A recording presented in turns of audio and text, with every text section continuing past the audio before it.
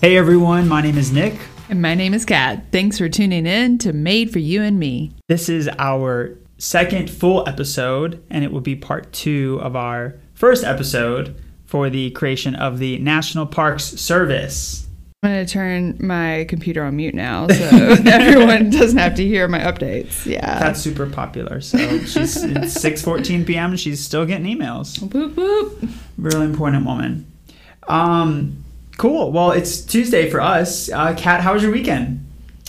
My weekend was actually really good, honestly, especially like pandemic wise. And I borrowed your car yesterday and got a new desk. I'm really excited about that. How was your weekend? Perfect. It was mostly really good. I went camping. It was my best friend's birthday, and we went camping on the beach for her birthday. And I realized that I'm quite a diva when it comes to my sleeping situation, and I'm totally okay with that. So like it was like a whole day, and her husband's family has a boat, so we used that to get like to and from the island, and it was like a really solid beach day with lots of really cool people. But I am not an avid or experienced camper, and like I even had to borrow a tent, and even though I'm in reality in my 20s, I have the back of a 57-year-old. No, you don't. So I was just really concerned. I slept really, really poorly, and sleeping on the sand, I didn't have a cushion. Why didn't you sleep on the boat that took you over to the island, Nick? It wasn't like a yacht or anything. It was a cute little boat, but I really thought about it. Like I was up in the middle of the night Googling like DIY camping cushion and like thought about going to the boat. But anyway, so we'll get a camper when we go on our cross country national parks. From here on out, like the actual camping experience was fun, but the sleeping situation I was just very underprepared for. But I had a great weekend. Thanks for asking. All right. Yeah. We've gotten through that part. Now let's talk about national parks. I'm really stoked to get into this today. I've been really looking forward to this all week and weekend. And I don't know if that just speaks to how big of a dweeb I am or maybe how boring I am, but I'm really jazzed to be here. Well, I mean, I must be a dweeb too, because I'm really excited as well. I mean, we're doing this like after work. So for us to have this much energy post, state jobs, we must be excited. Yeah, I mean, we're pretty dedicated. I'm proud of us for that. So our first episode, I think for two folks who are inexperienced with doing a podcast, I would give us like a solid A- for that first episode. I mean, we still have to work out some kinks with like my microphone and not sounding like I'm 7 feet away, and maybe a lot of our ums and editing and all that good stuff. But I think that we've got it going. I think we're gonna just get better as time goes on. That's exactly. For sure. I change my voice a lot. Like, I get really country sometimes, and like other times I'm trying not to be, but that's what I noticed in the 10 minutes that I listened to. Well, we'll just keep them guessing. We don't know what Kat's going to say or how she's going to sound next. That's true. But thanks everyone for bearing with us as we find our voice and figure out how to be great podcast hosts. Oh, that's so sweet. Yeah. We hope that we can do right by you. All right. Cool. So we left off with Yosemite. Yeah. We, in our last episode, ended around 1864 when Yosemite was created as the first geographic area that was placed under protection. And it wasn't officially a state park. It definitely wasn't a national park, but it was owned by the state of California, but didn't really have like a name. It was just this area that was protected and set to be set aside. John Muir was tweeting about it. Yeah, exactly. So it was a little like ambiguous about what exactly who was supposed to maintain this land and be in the land protecting it and advertising it and promoting it and overseeing it. But we had it. It wasn't going anywhere, and that just created a lot more momentum for all these other folks and important figures who we're going to talk about even more today to really keep the ball rolling for even more national parks. Yeah, and I think the story kind of speeds up from here, which is definitely nice for our listeners. But also, it speeds up a lot when you think about it over the past 100+ years and how many we've added and things like that. But I won't get too far ahead of myself. No, that's fine.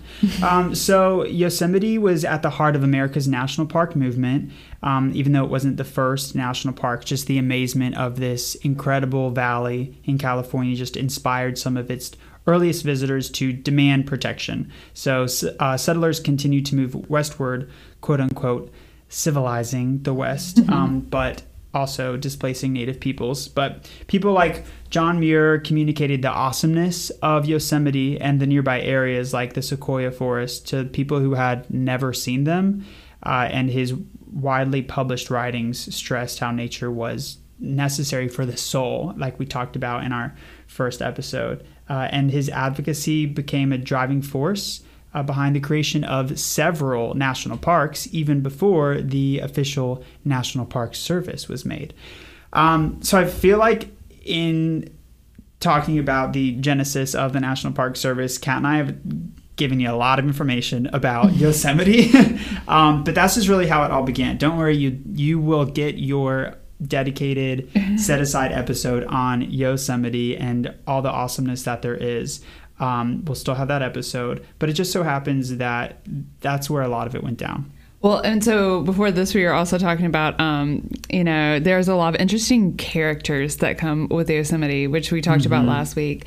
But over the past week, I was looking at Instagram and I found an Instagram, I guess, influencer that was talking about this and how it's like, who actually is founded this and who created this, and she was confused as well. So I think that's why it also took us a while to get through Yosemite. But so we're fast forwarding now.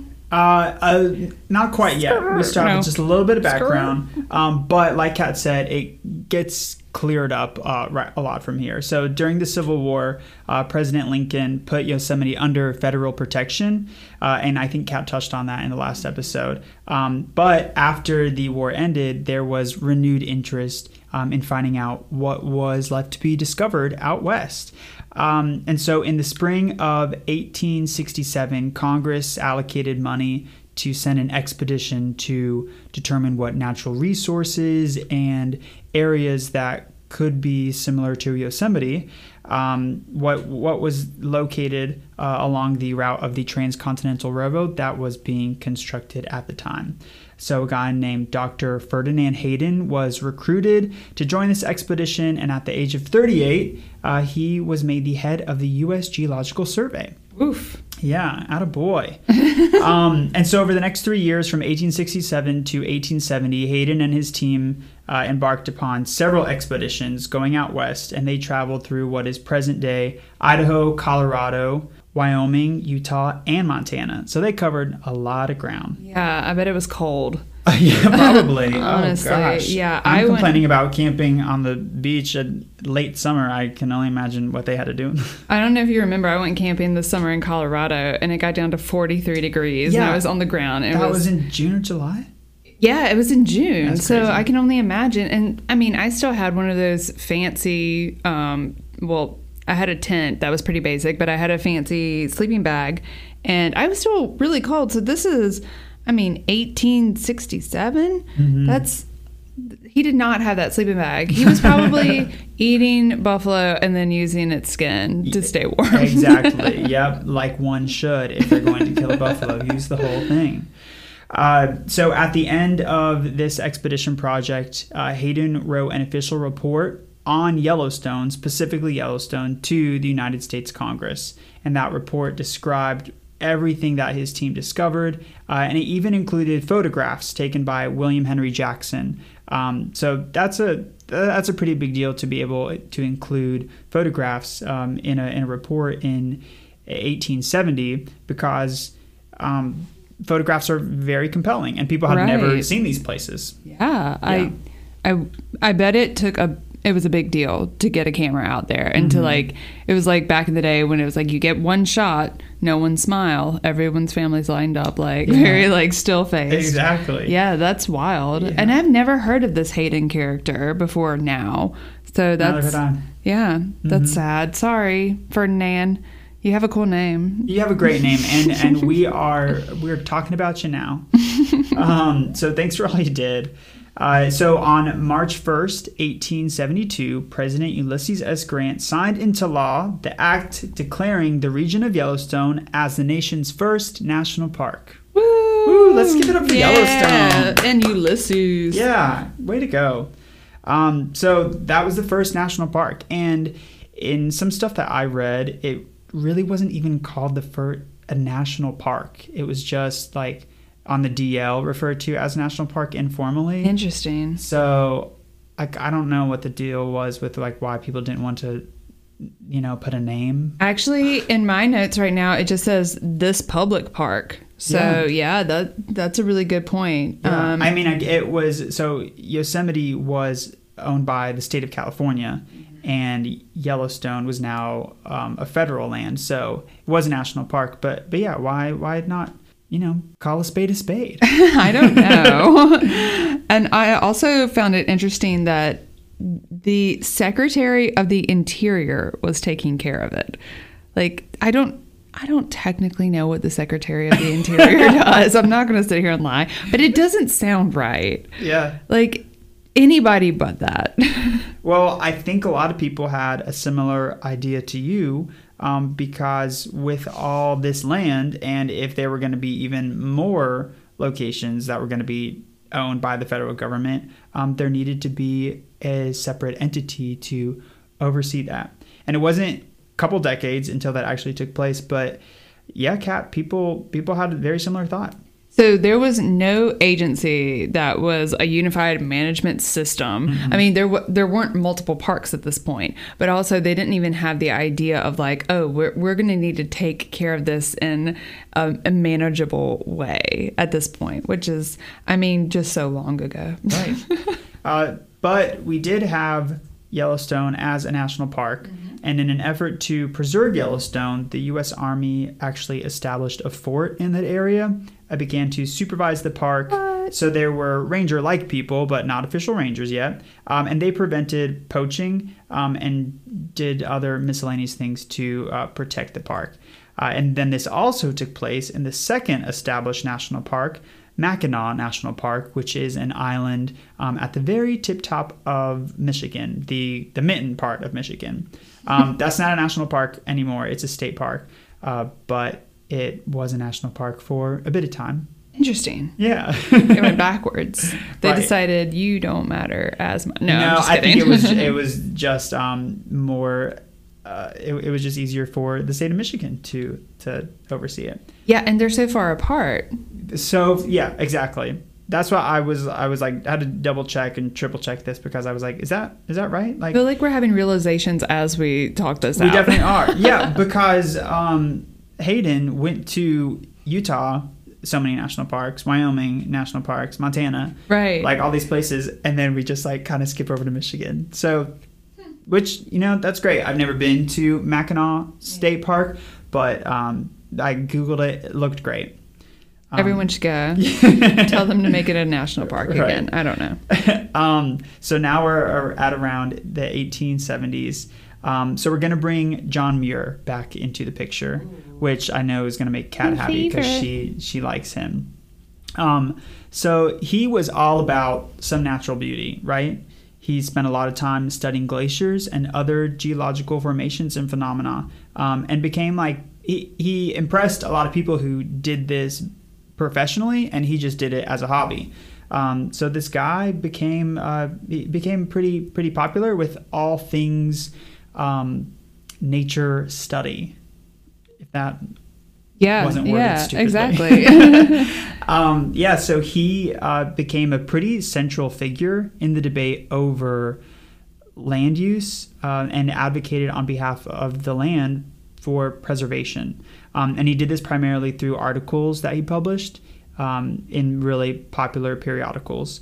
And so in 1892, Muir founded the Sierra Club, which is an organization that's dedicated to protecting the environment. And it had regular newsletters, which just became another outlet that Muir was able to use to spread the word of these national parks. I feel like it really takes someone who is good at writing and likes writing in this time period to make that kind of big change. And he definitely did. The Sierra Club is still like where it's at when it comes to environmentalism. I'm in like several different, organizations, and anytime we need like good solid information, we go to the Sierra Club website. It's like, it's going to be nonpartisan, that's going to be accurate, and so he left a legacy beyond just the national park system for sure. That's great. I also feel like I keep saying the national parks, but what I mean is places that will become national parks. True. Yeah, so I'm not wrong, but if I'm putting myself in 1892, there are only 3 at this point, one of which will not be a national park for long. Right. Yeah. Oh, Mackinac. So Muir has a ton of good quotes too. I haven't like pulled any up or anything, but there's one that's something along the lines of like lands that are used are appreciated and protected, and we use that constantly at work because we have different areas around town or elsewhere that have really important plants or animals or ecosystems, and we want to protect them, so we kind of want to keep people out. And then we're like, no, we can't. We have to let people see it, and then they'll want to protect it. So, and I feel like we use that quote way too much, actually. That's deep. I mean, it's awesome. I like it. Yeah.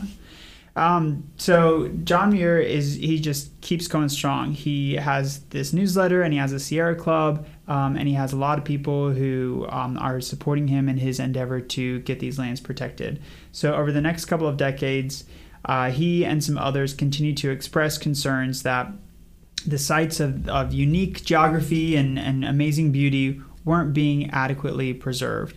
But Muir had the opportunity to state his case directly to the president at the time, Theodore Roosevelt. Teddy Roo! Get it. Who himself was an outdoor enthusiast. That's where the teddy bear came from, for those of you who didn't know. He was a hunter, which you can have your own opinions on, but he was really into bears, and that's where the teddy bear originated. And he has that epic picture of him crossing a river on an elk. Yeah.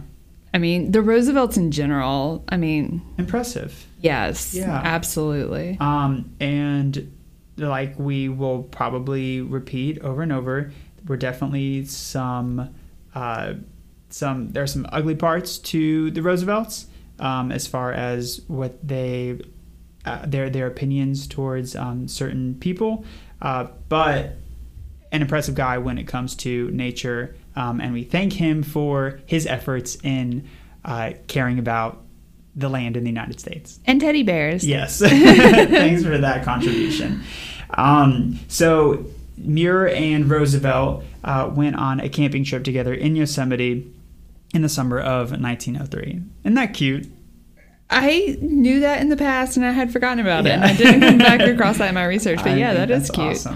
Awesome. And then 3 years later, Congress passed the Antiquities Act of 1906, which gave the president the authority to preserve federal lands by designating them as national monuments.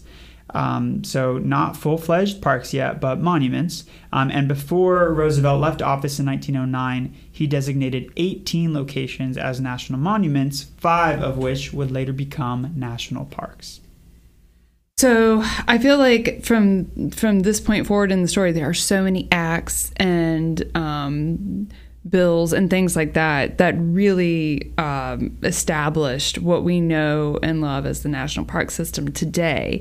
The Antiquities Act is really interesting because it resulted from concerns about prehistoric indigenous peoples' ruins and artifacts. Actually, that was known as the Antiquities. So when we started preserving these areas as national parks, people were coming in and looting them. And what was hold on, I have to find it. There's a pot hunter was the term. People would come in and try to find things to sell, so they had to establish something that was like a federal protection. And that's what the Antiquities did. Wow. Well, I'm glad that came to be. Yeah, and it also preserves it as an archaeological site. Yeah. So it can be used for science and obviously still for everything else. In the right way. Mm-hmm. So it's a really important act. Once again, when you look it up, you see several different ways that it was used. But, mainly just stopping the haphazard digging around of all of these national parks, which is probably still hard to enforce, but I can only imagine it was really hard back then. Oh, for sure. For sure. But I really appreciate the effort, and you have to start somewhere. Yeah. Right? Cool. Absolutely. Well, I think this is a really good place for us to take a break. I was thinking the same thing. Love it. Cool. On the same page. Okay, great. Well, we're going to get some water and take a pause, and we'll be back soon. Hey, guys, we are back. We are. I hope you all had a good break. I had a great break. Nice. Okay, so we were talking about the Antiquities Act and all the really cool things that came along with that, and protecting all the artifacts and being able to dedicate national monuments. So let's jump to 1912. You good with that? Yeah, I'm great. And by this time, there are 8 official national parks that had been created by Congress. But a number of these areas that were national monuments hadn't been upgraded to the parks yet. To a national park. But they were part of the Antiquities Act. Exactly. Yes. So there were lots of places that were part of the Antiquities Act that were made into the monuments. Congress was able to, quote unquote, upgrade them to a national park, but some of them were still made monuments. Gotcha. Cool. So we meet a fellow named Stephen Mather, and this guy, I'm so excited to talk about him. He's just a really cool dude. We'll talk about him. See, I'm stumbling over my words. Let's go.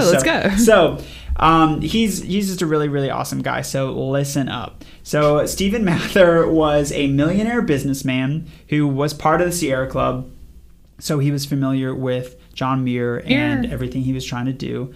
And he got the national park bug and did some traveling to these parks and monuments between 1912 and 1914. But he was really upset by the poor condition of the parks. And that's what we just said. It must have been really difficult for people to actually manage these parks at that point. Sure. Yes. Yeah, understandably. Side note. He was... I couldn't find anything that explicitly said his net worth, but he was a businessman, he did really, really well for himself, was for sure a millionaire. In 1913, $1 million was equal to $26 million today in 2020.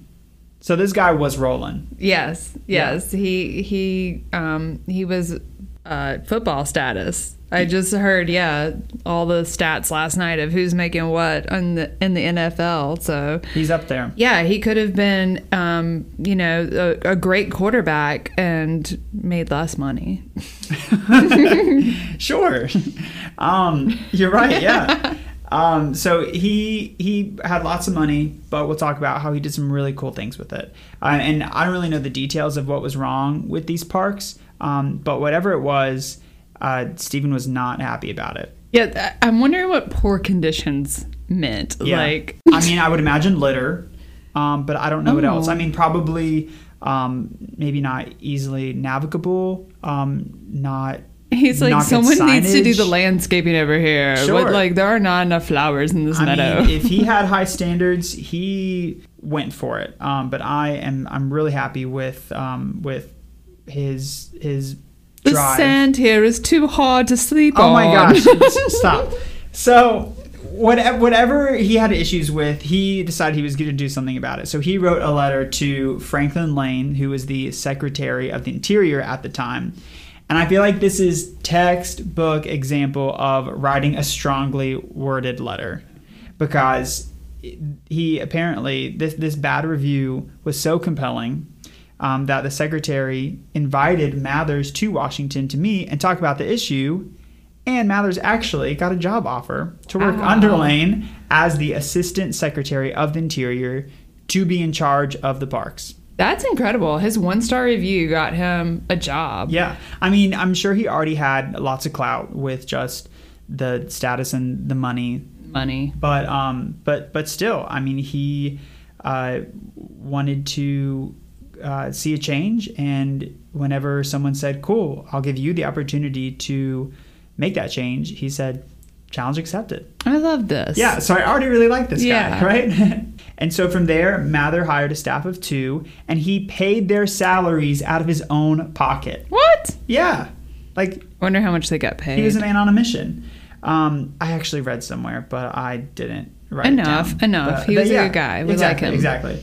So out of his own pocket, he was paying these guys. So he hired a man named Horace Albright, who was a young legal assistant, to be his assistant. So Mathers was already the Assistant Secretary of the Interior / in charge of the parks. And then Horace Albright was the assistant to the Assistant Secretary of the Interior. This is such a rich guy move. You're right. But Mathers and Albright actually made a dream team. So Albright himself had been inspired years before through a personal interaction that he had with John Muir before John Muir's death. So Horace and Stephen got together, brainstormed, had some really cool ideas for what they were going to do to improve these national parks. And they also hired Robert Sterling Yard, who was an editor from the New York Herald, to be the publicist. So the 3 of them began public relations and political lobbying campaign to build awareness of the parks and increase their size and number, as well as increase the visitors. So he raised funds from his wealthy friends to purchase new parklands, and he often purchased land himself and donated it to the federal government. That's sick. Isn't that so cool? This land is his land. Yeah. I mean, like, just so impressive, so selfless. And it just shows like how much he really cared about this, because he used his own resources. I wish more people would do that today. Right? I know. We've talked about this before. This is a great use of your funds. A really great use. If you have money, please go protect something. Yeah, and think about how he did this over 100 years ago, and we are still talking about it and enjoying it. Like, millions of people get to benefit from this. That's a legacy unlike any other that I can think of. Mm-hmm. I'm really impressed, but it only gets better. What? So Mather and his team joined forces with the booming automotive industry to make the parks more accessible for the average American. And then they also professionalized the Corps of Superintendents and the rangers in the park. So he brought in rangers, trained them, and basically just made the whole operation a lot more legit. Sorry, I still love him, but this is another rich guy move on both of those parts. Yeah, for sure. I love it. But as long as you're doing something cool with your wealth, have at it. I want to be able to drive there, and I want someone to take care of it for me. So also, I just have 2 side notes about Stephen Mather. First, I am just really impressed with the timing for him becoming a champion of the national parks movement, because John Muir died in 1914. R.I.P. And then Stephen Mather came into the picture right around then. So that's just really insane timing, because who knows what could have happened to some of these places during a gap, you know? Like, John Muir was going strong, really advocated to protect these lands. People agreed with him, but he was really the main figure that was advocating for all of this. And then, thankfully, Stephen Mather was there to pick up that torch. So it's just really interesting to think about, like what could have happened to some of these places that are now national parks, and how things could have gone downhill in a gap between these two guys if there would have been a gap. Yeah. I mean, we could have big box stores in the middle of the canyons. Right. Which would just be devastating. So super glad that didn't happen. Yes. Second thing, Mather had a very personal attachment to the notion of establishing the National Park Service, but really just national parks and protected lands in general. He suffered from depression, and he was very open about how spending time in the national parks had a really profound impact on his health. That's amazing. Mm-hmm. Oh, I love that. Yeah. They say to have like a plant in your office because it'll help. But he made nature his office. That's, yeah, he did something with that depression. Exactly. So I think that's really cool. Obviously, depression and mental health was seen very, very differently in 1914. And I'm sure a lot of people weren't able to get some of the help that they needed at that time. But I'm really glad that Mather was able to improve his mental health through enjoying these lands that were made for you and me. Yes, that's so sweet. Yeah. He felt that the key to getting Congress to pass legislation to specifically set aside money for the parks. So up at this point, Congress had created a number of parks, but really hadn't dedicated any funds to the parks. So he thought that the key to that was to increase the number of visitors. But without money to improve roads and infrastructure and accommodations like lodging and dining, it was nearly impossible to get more people into the parks. Well, that's true. I mean, there's only a certain part of the population that's going to appreciate nature quite the way we do. But if you could have nature with a side of lunch or something else, then more people are... Which is totally understandable. Yeah, especially with like kids or, the elderly or something. You got to have somewhere to sit down and like regroup. Exactly. So he had a grand idea to invite 15 bigwigs, just important Americans, on a 2-week camping trip in the Sierra Nevada mountains of California. Wow. Isn't that cool? Yeah. And he called it the Mather Mountain Party. Oh my. I love alliteration. I love it. The Mather Mountains. He just continues to impress me. I just love this guy. Well, once again, going back to what John Muir said, you have to get people out there for them to like protect it and want to take care of it. So I think that both of these gentlemen had the right idea of like, let's make this as public as possible. Let's make this public lands, and not so much like let's hide this away because it's so beautiful, which is probably how they both got to where they are on our computer screen right now. And I just can't be thankful enough for them. So this Mather Mountain Party included prominent publishers, politicians, and businessmen. So some of his friends, as well as railroad builders.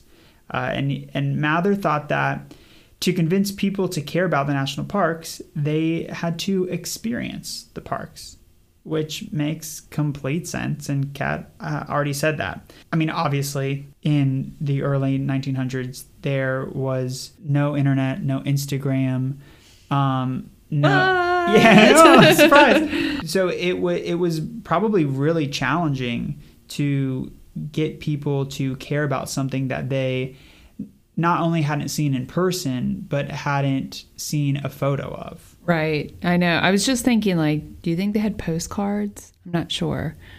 Maybe. But I mean, what we would call today like a really crummy photo was back then a really high quality picture. Well, that's true, but they processed it differently, so it wasn't like pixelated. Yeah. Well, what I'm getting at is that like there were only so many things that people could use to convince others about the beauty of some of these places, just short of taking them there personally. Yeah, you can write a book, but that probably costs a lot of money too. Yeah. We should all be very impressed with this idea that he had, and he took it and ran with it and used a lot of his own resources. So on this trip, They spent the night. This is just like a little story within the story. On this trip, they spent the night at a privately owned grove of big trees just outside the boundary of the Sequoia National Park. And Mather was afraid that the trees might be cut down just one day, not like specifically by anyone at that moment. And so he bought the grove and donated it to the federal government. I love it. I think it's what amazing. A baller, right? That's so cool.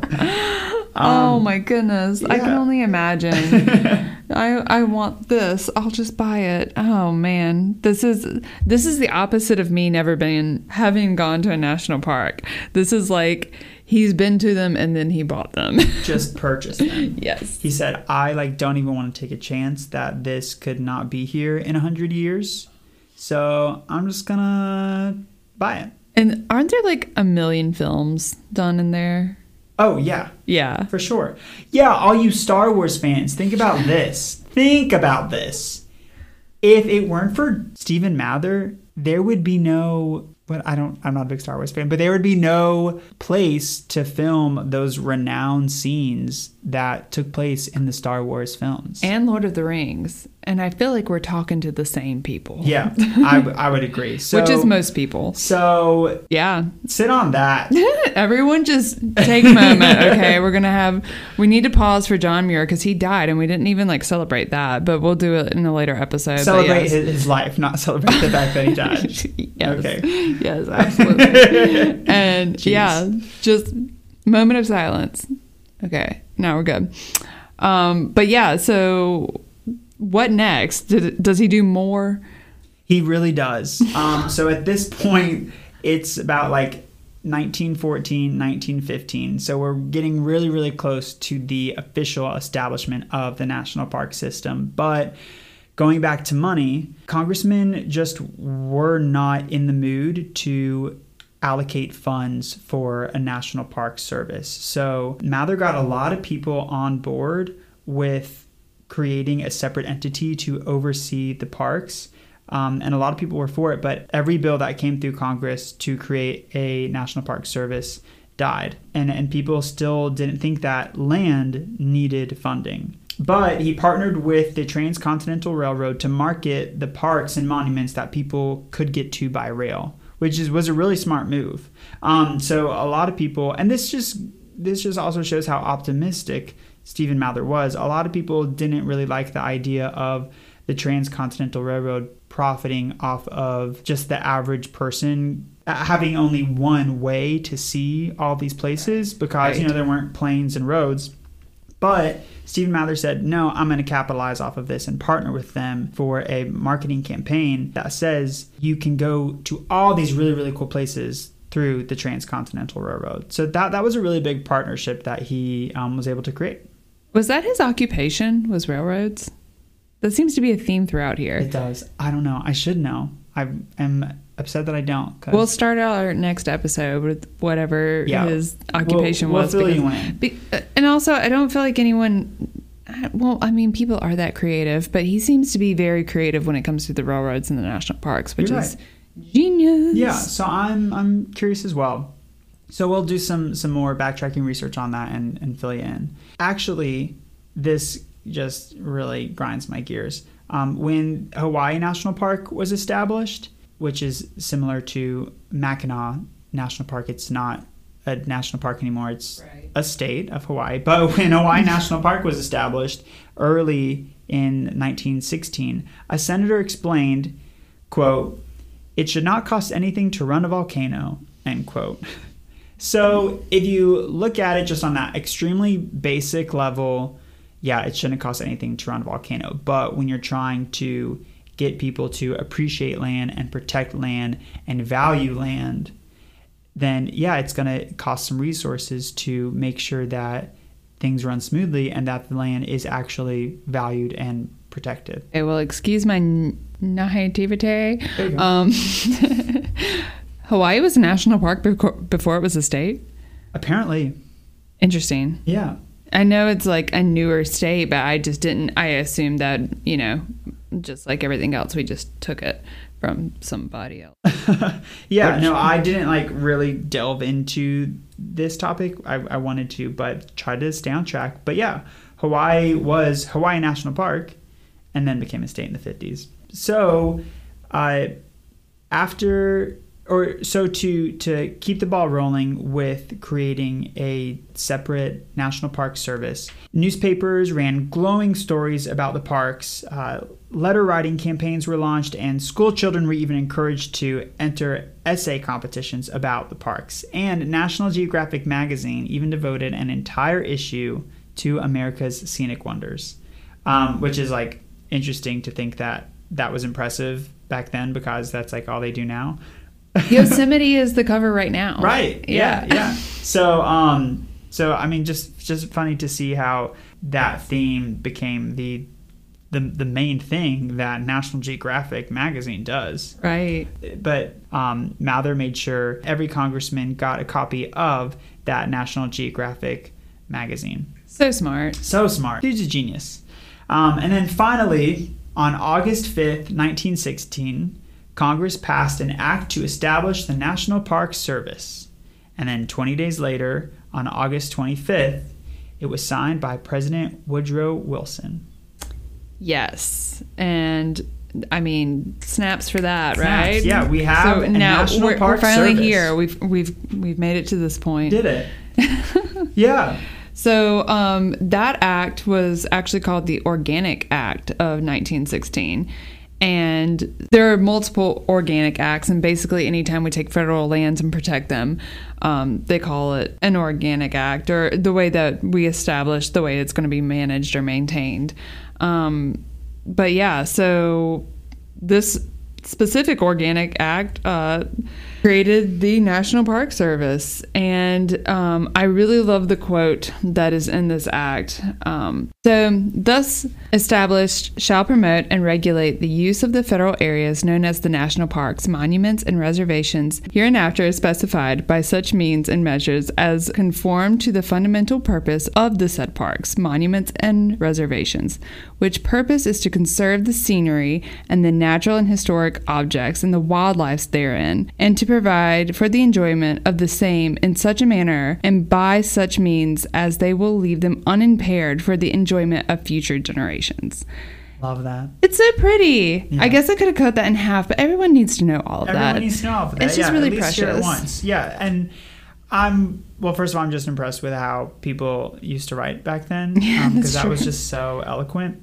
But especially that second part about it being preserved just for what it is and how amazing it is, and the land and the scenes and the wildlife, and specifically that you don't do anything to it because it needs to be the exact same in 100 years as it is today. I feel like when you bring in future generations or children or grandchildren into anything, people wake up. That's compelling. Yeah, that's some serious stuff. Well, that's really all I had for the creation of the National Parks Service, Episode 1, Part 2. Kat, did you have anything you wanted to add? Well, so there's a little bit more, but it's really, it's just act after act after act, and I'm not sure that we really need to get into all these acts. But in case you're listening and you want to look these up, after that we have Executive Order 1933, which put all of the parks under the service. And then we have a Historic Sites Act, which declared a national policy to preserve all of these. And then the Wilderness Act, which Johnson actually established, and it instructed federal land management agencies, including the National Park Service, to manage wilderness. So it's just kind of repetitive from here. So I don't think we need to get into it, but and then, of course, we'll have a whole nother episode that will probably dive into the Native American Graves Protection and Reparations Act. Right. I think that there will be plenty of opportunities through the numerous episodes that we will have over the course of time, and a lot of these acts and a lot of the rest of the history of the National Park Service between 1916 when it was created and now will just come up. And we can even do more episodes and talk more about it and have little short episodes to catch you up on maybe some of these specific acts and how they came to be. But here we have the National Park Service, and it just takes off from there. Yeah, I am so excited to pick our first park. Me too. We need to figure that out. We've been thinking about that for a long time. It's going to be kind of important. Yeah, I agree. But I have faith that we'll choose a good park, and our listeners will tune in again to find out. Suspense. Dun, dun, dun. Yeah. Okay, Kat. Well, do you have any other questions, comments, thoughts, philosophies, intuitions, or ambiguities? Wow, that's a lot. I do, but I'm not going to get into them right now because I feel like this is the podcast for listening and not for sleeping. So thanks, Nick, for asking. Very kind of you. Cool. Well, thanks so much for listening. You can find us on Spotify, Apple Podcasts, Google Play, or wherever you get your podcasts. And you can also follow us on Instagram at MFYAM, Made for You and Me, podcast. Yay! Cool. Well, you have a wonderful rest of your day, night, evening, morning, whatever time you're listening to this. Thanks so much. Yeah, and we will see you soon. You're beautiful.